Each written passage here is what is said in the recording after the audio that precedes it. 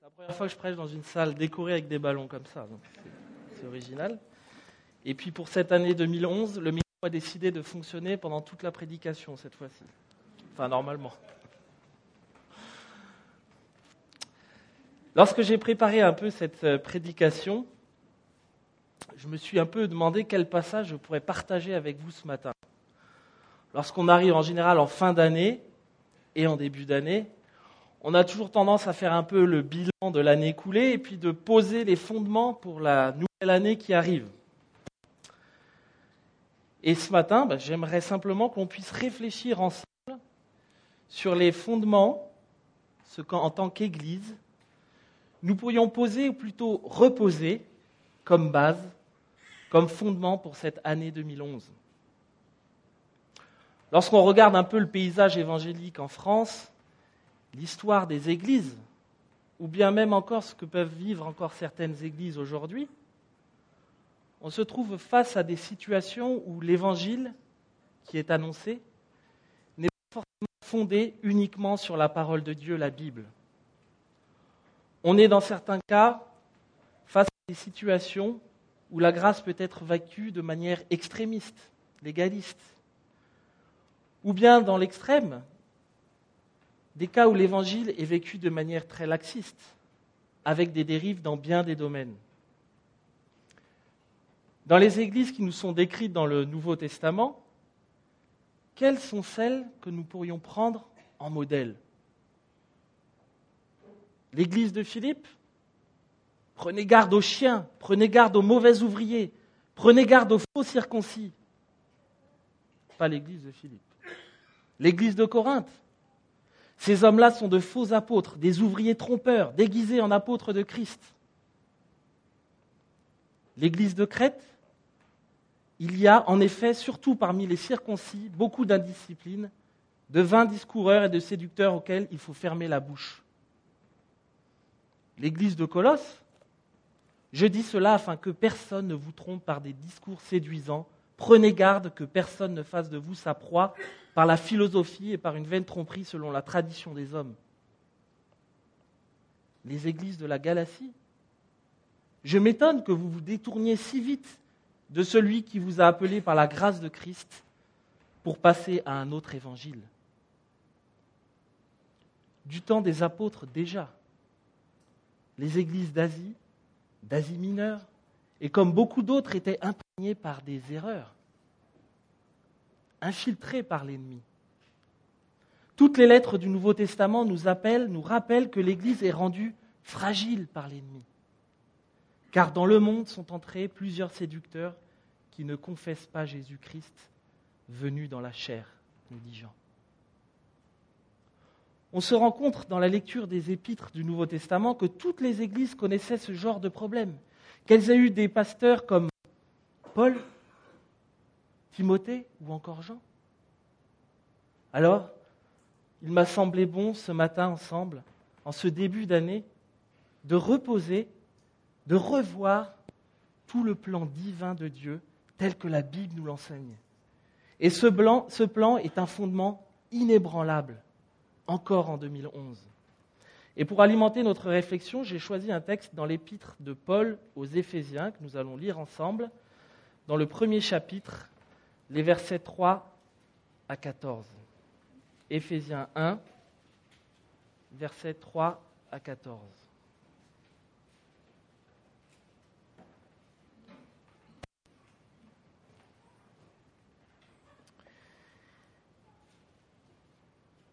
Béni soit le Dieu et Père de notre Seigneur Jésus-Christ, qui nous a bénis de toute bénédiction spirituelle dans les lieux célestes en Christ. En lui, Dieu nous a élus avant la fondation du monde pour que nous soyons saints et sans défaut devant lui. Dans son amour, il nous a prédestinés par Jésus-Christ à être adoptés selon le dessein bienveillant de sa volonté, pour célébrer sa gloire de sa grâce qu'il nous a accordée en son bien-aimé.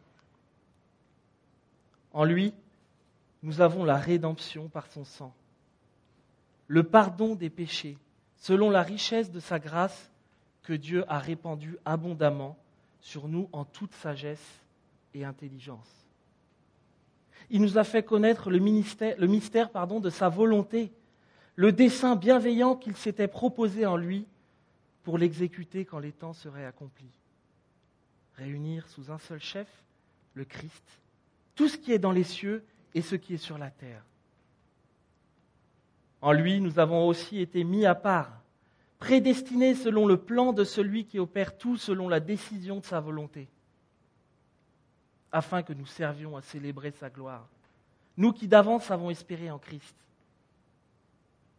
En lui, vous aussi, après avoir entendu la parole de la vérité, l'évangile de votre salut, en lui vous avez cru et vous avez été scellés du Saint-Esprit qui avait été promis et qui constitue le gage de notre héritage en vue de la rédemption de ceux que Dieu s'est acquis pour célébrer sa gloire.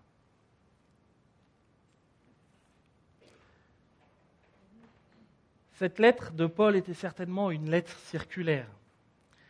Je ne sais pas si vous avez remarqué au chapitre 1, au verset 1, le mot « à Éphèse » est entre parenthèses. Il semblerait que cette lettre s'adressait donc plus généralement aux chrétiens d'Asie ou d'Asie mineure, dont certainement la plus grande communauté était à Éphèse. C'est pour la raison certainement pour laquelle nous appelons cette lettre de Paul d'épître de Paul aux Éphésiens. 12 versets, 206 mots en grec, je les ai comptés, sans point ni virgule. Certainement une des plus longues phrases du Nouveau Testament.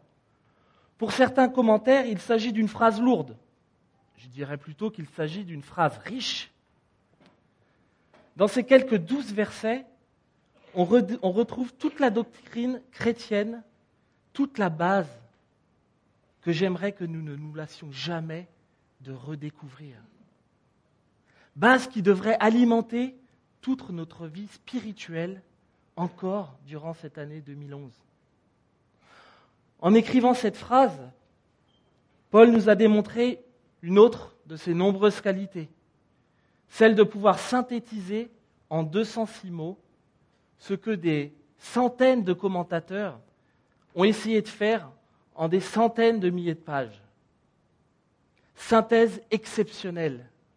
Il a su de manière simple, claire, précise et accessible faire ressortir le plan de Dieu, le plan divin de Dieu de toute éternité.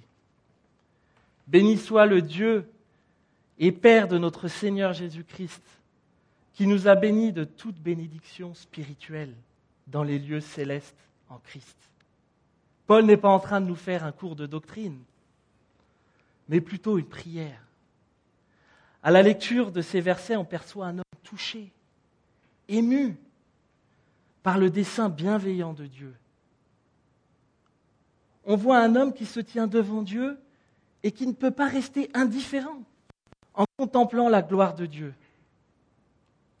Paul bénit, on pourrait dire que Paul loue Dieu, glorifie Dieu dans un esprit d'adoration, de reconnaissance, d'amour, parce que lui, le Dieu et Père de notre Seigneur Jésus-Christ, nous a lui-même bénis. Lui, le Dieu 3 fois saint, nous a bénis de toute bénédiction spirituelle. Ce terme ne désigne pas ici les bénédictions immatérielles, que l'on ne voit pas, que l'on ne touche pas. Mais il nous donne l'origine de toutes nos bénédictions, qu'elles soient matérielles, spirituelles, qu'elles aient pour but de nous aider dans notre esprit, dans notre être, dans notre vie de tous les jours. Paul nous détaille de manière exceptionnelle la bénédiction ultime, l'amour ultime que Dieu a pour chacun d'entre nous, en nous présentant le plan divin de Dieu qui se décline sous 3 axes. L'œuvre de Dieu le Père, l'œuvre de Jésus le Fils et l'œuvre du Saint-Esprit.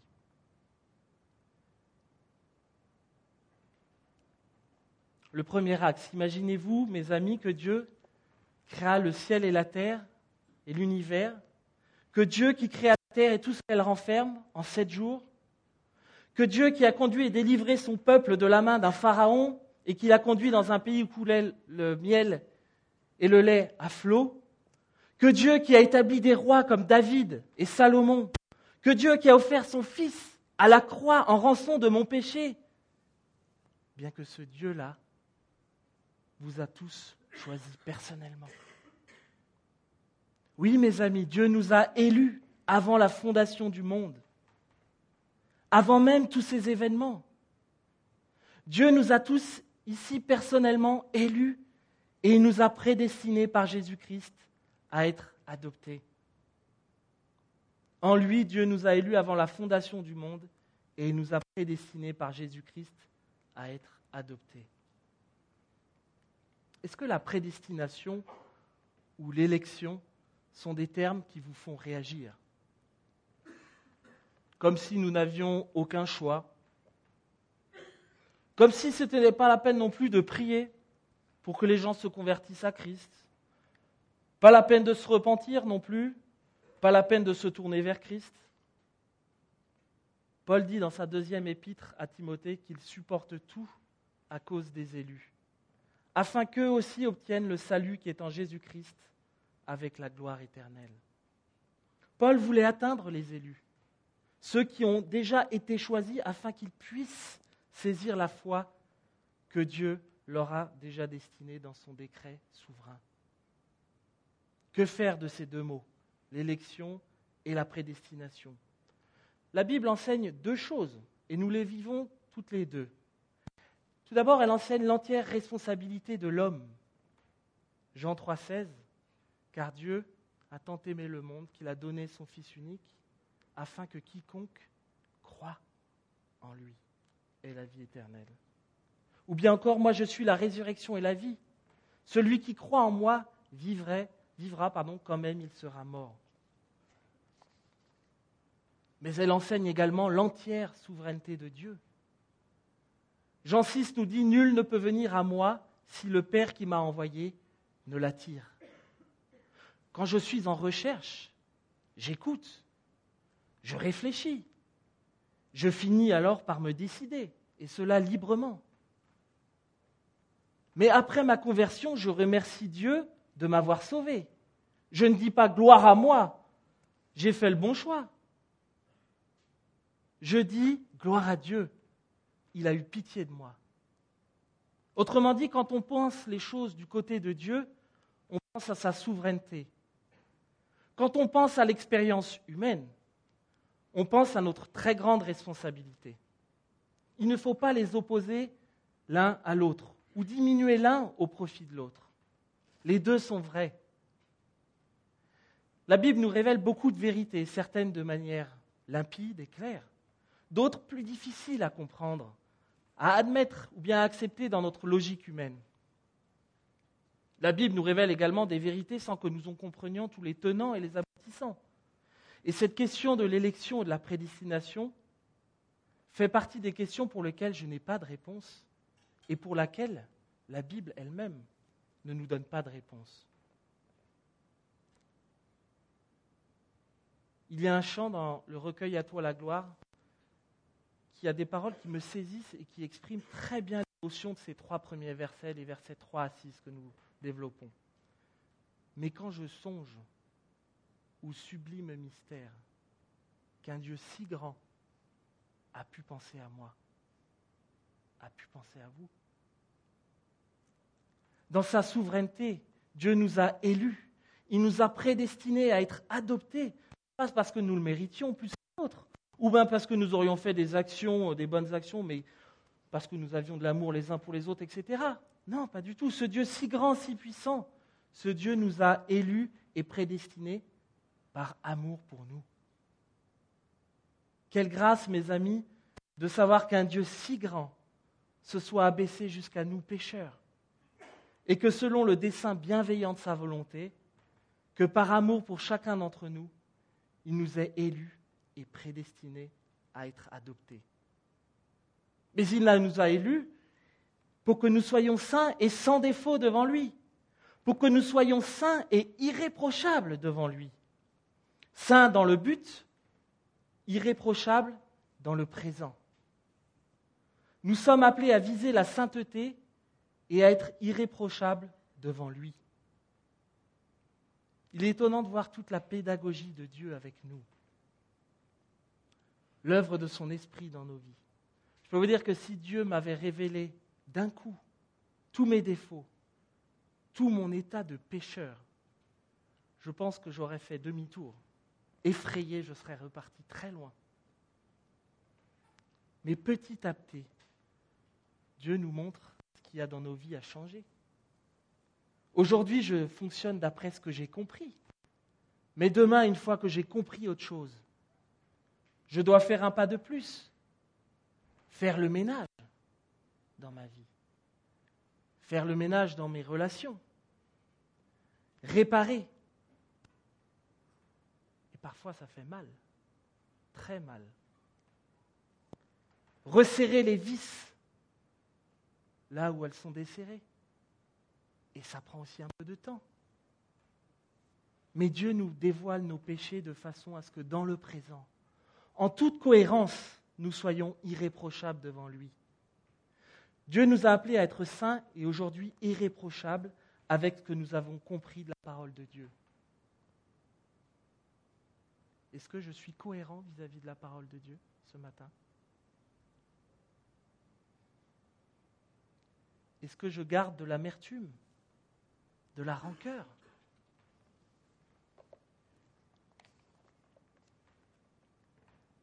Est-ce que je suis totalement cohérent avec ce que j'ai compris de la parole de Dieu ? Élu avant la fondation du monde, pour que nous soyons saints et sans défaut devant lui, prédestinés par Jésus-Christ à être adoptés selon le dessein bienveillant de sa volonté. Béni soit le Dieu et Père de notre Seigneur Jésus-Christ, qui nous a bénis de toute bénédiction spirituelle dans les lieux célestes en Christ. Béni soit Dieu. Plusieurs personnes diront peut-être, oui, Dieu a un dessein bienveillant, mais pourquoi y a-t-il autant de mal ? Pourquoi y a-t-il autant de souffrance, de violence dans le monde aujourd'hui ? Pourquoi y a-t-il tant de malades, des enfants qui meurent de faim ? Pourquoi y a-t-il des guerres et des familles entières qui meurent ? Pourquoi y a-t-il des pays d'une extrême pauvreté ? Éthiopie, Haïti. Ces questions, nous les entendons souvent lorsque nous présentons l'Évangile et lorsque nous présentons Dieu à des non-croyants comme un Dieu d'amour, un Dieu compatissant. Tout d'abord, il est important de noter que sans Dieu, nous n'aurions même pas l'idée du bien et du mal. On parlerait des forces de la nature, du hasard et de la nécessité, de l'instinct de préservation, de l'individu et de l'espèce. On ne parlerait pas du mal.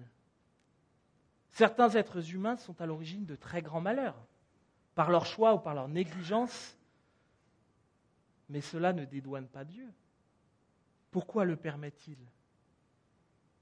Comment se fait-il qu'Adam et Ève aient péché contre Dieu ? Comment se fait-il qu'il y avait un tentateur pour les tenter ? La Bible ne l'explique pas. Elle ne dit pas c'est normal, c'est parce que. Je suis surpris lorsque j'entends certaines personnes ou mouvements justifier tout ce dont la Bible ne nous parle pas et de dire c'est normal, tout s'explique. C'est parce que la lumière ne peut pas exister dans des ombres. Ah, c'est parce que tu as été méchant dans une vie antérieure.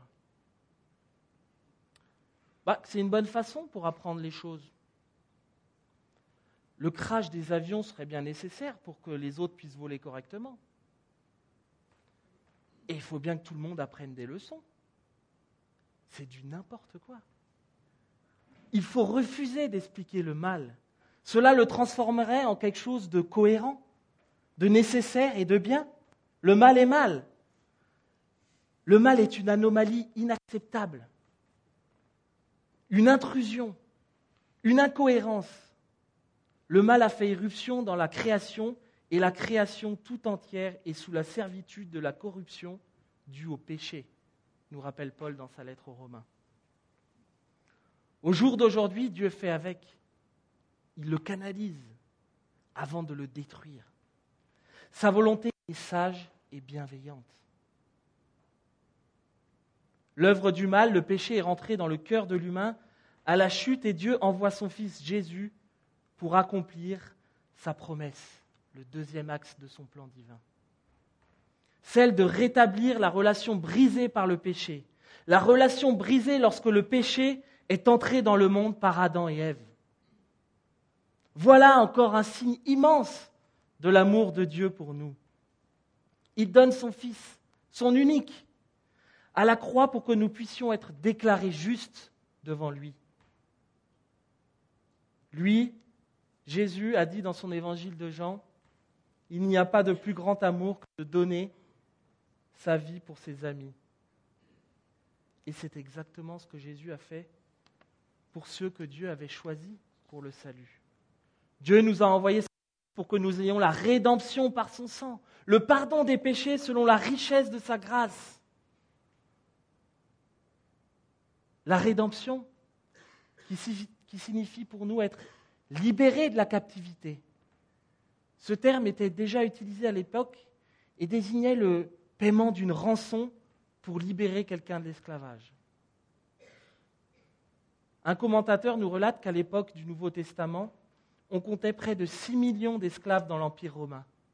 Et la vente et l'achat de ces esclaves formaient un commerce important.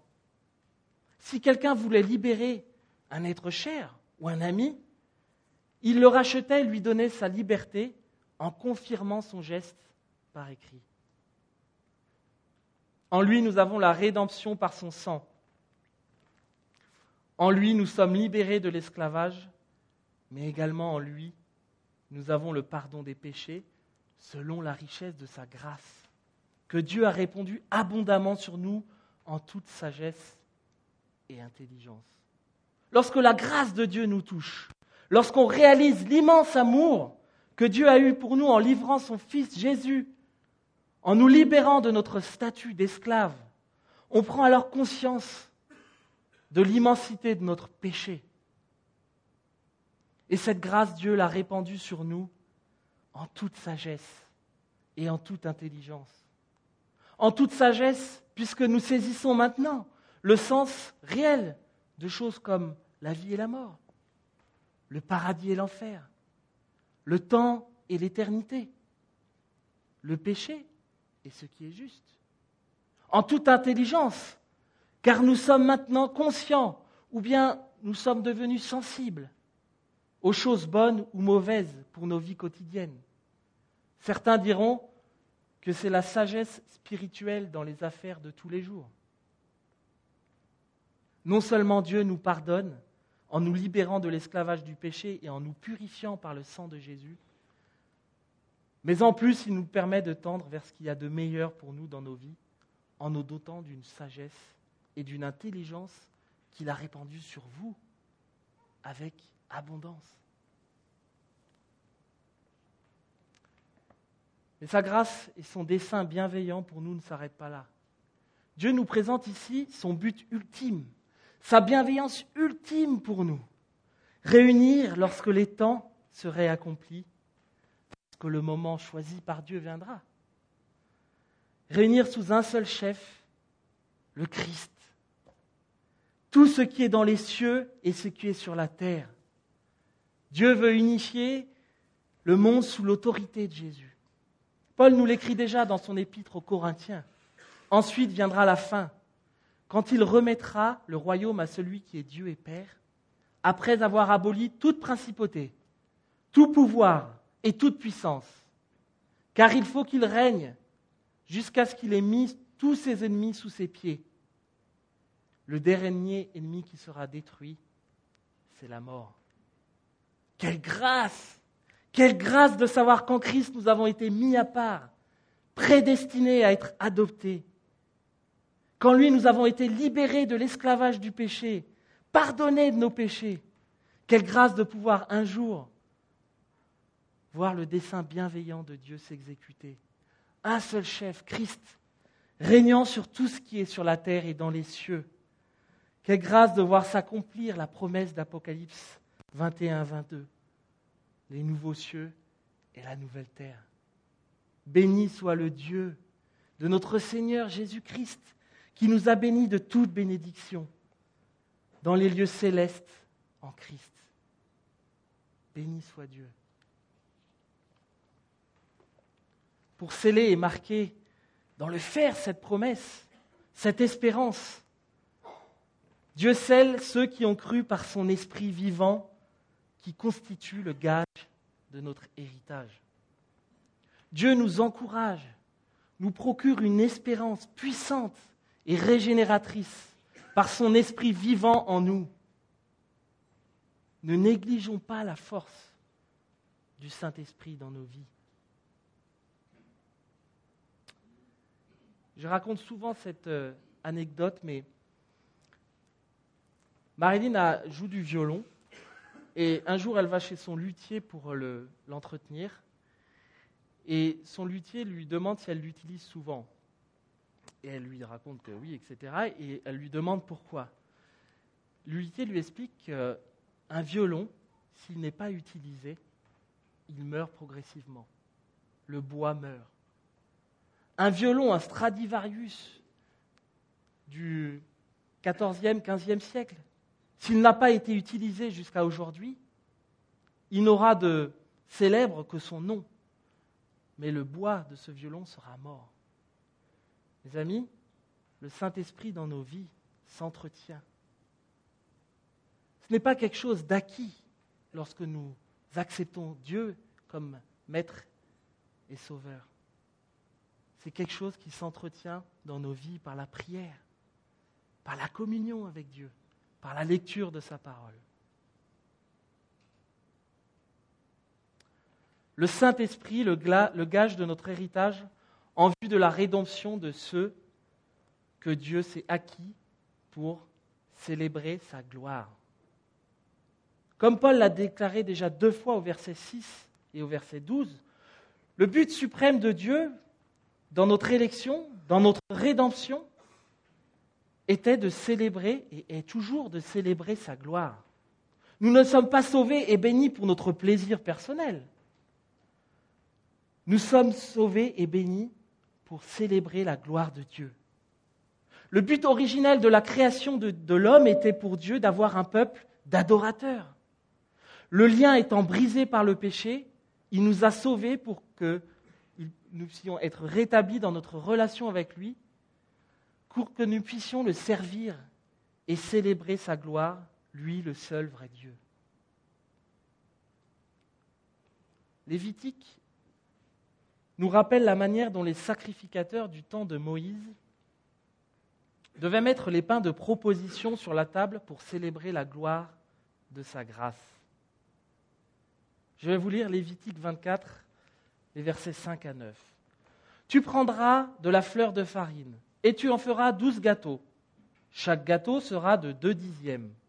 Tu les placeras en 2 rangées, 6 par rangée, sur la table d'or pure devant l'Éternel. Tu mettras de l'encens raffiné sur chaque rangée. Il sera sur le pain comme mémorial consumé par le feu devant l'Éternel. Chaque jour de sabbat, on arrangera ces pains devant l'Éternel continuellement. C'est une alliance perpétuelle de la part des fils d'Israël. Ils appartiendront à Aaron et à ses fils. Ils les mangeront dans un lieu saint, car ce sera pour eux une offrande très sainte parmi celles qui sont consumées par le feu de l'Éternel. C'est une prescription perpétuelle. Tous les sabbats, 12 pains, 2 rangées de 6 pains, de l'encens dessus. On attend une semaine. Et le sabbat suivant, les sacrificateurs prenaient ce pain et pouvaient le manger. Et ils recommençaient. 12 pains, 12 tribus. La place de choix, c'est d'être devant l'Éternel. Pourquoi ce signe répétitif, tous les sabbats ? Pour que le peuple n'oublie pas Dieu. Est-ce que nous ne sommes pas parfois oublieux quant à l'œuvre divine de Dieu dans nos vies ? Ne sommes-nous pas parfois oublieux du plan divin de Dieu dans nos vies ? Pour son plaisir, selon sa volonté, il veut que nous soyons devant lui. Parce que nous lui sommes précieux, mais aussi parce qu'il prend plaisir en nous lorsque nous sommes devant lui. Parfois, nous qualifions notre relation avec Dieu un peu comme une relation de mendiant. Nous avons besoin de Dieu et Dieu jette un regard un peu de père fouettard sur nous. mais Dieu nous rappelle en quelque sorte que Dieu prend plaisir en nous lorsque nous nous tenons devant lui. Dieu a plaisir à être avec nous. Et j'aime cet exemple de l'église de Laodicée, dans Apocalypse 3:20. « Voici, je me tiens à la porte et je frappe. Si quelqu'un entend ma voix et ouvre la porte, j'entrerai chez lui, je souperai avec lui. » Mais ça ne s'arrête pas là. Et lui avec moi.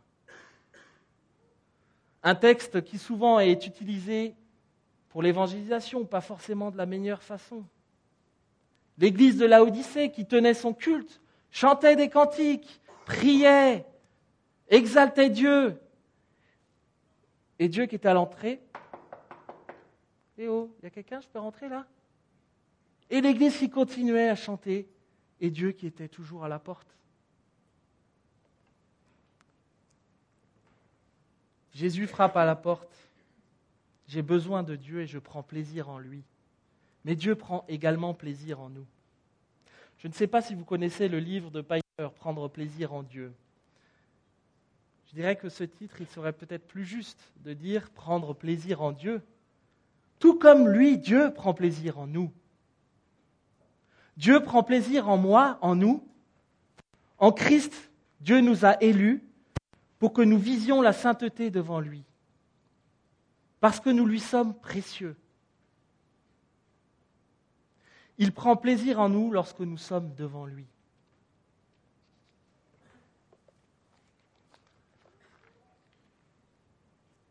Voilà un peu la base, le fondement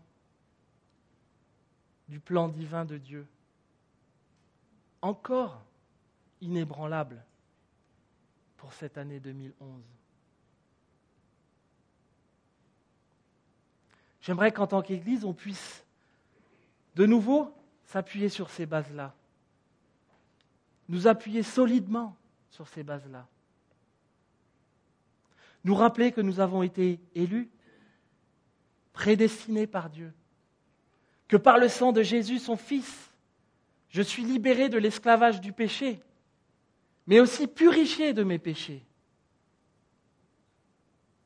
Que cette promesse, elle, est marquée par le Saint-Esprit vivant dans ma vie, comme un encouragement puissant à regarder et à aborder cette nouvelle année plein de confiance, confiant que Jésus m'a racheté. Plusieurs fois, j'ai entendu que le but de l'Église, c'est de servir notre prochain, d'évangéliser le monde, d'aider les chrétiens à se maintenir dans la foi, et c'est vrai. Mes amis, le premier but, et je pense donné dans ce premier chapitre d'Éphésiens, célébrer la gloire de Dieu. Célébrer la gloire de Dieu. Ici, le dimanche matin, nous le faisons bien modestement. Lorsque je prie, moi, personnellement, je cherche parfois mes mots. Lorsque nous chantons, nous faisons parfois des fausses notes. Ça arrive. Le culte sur terre est forcément un culte imparfait.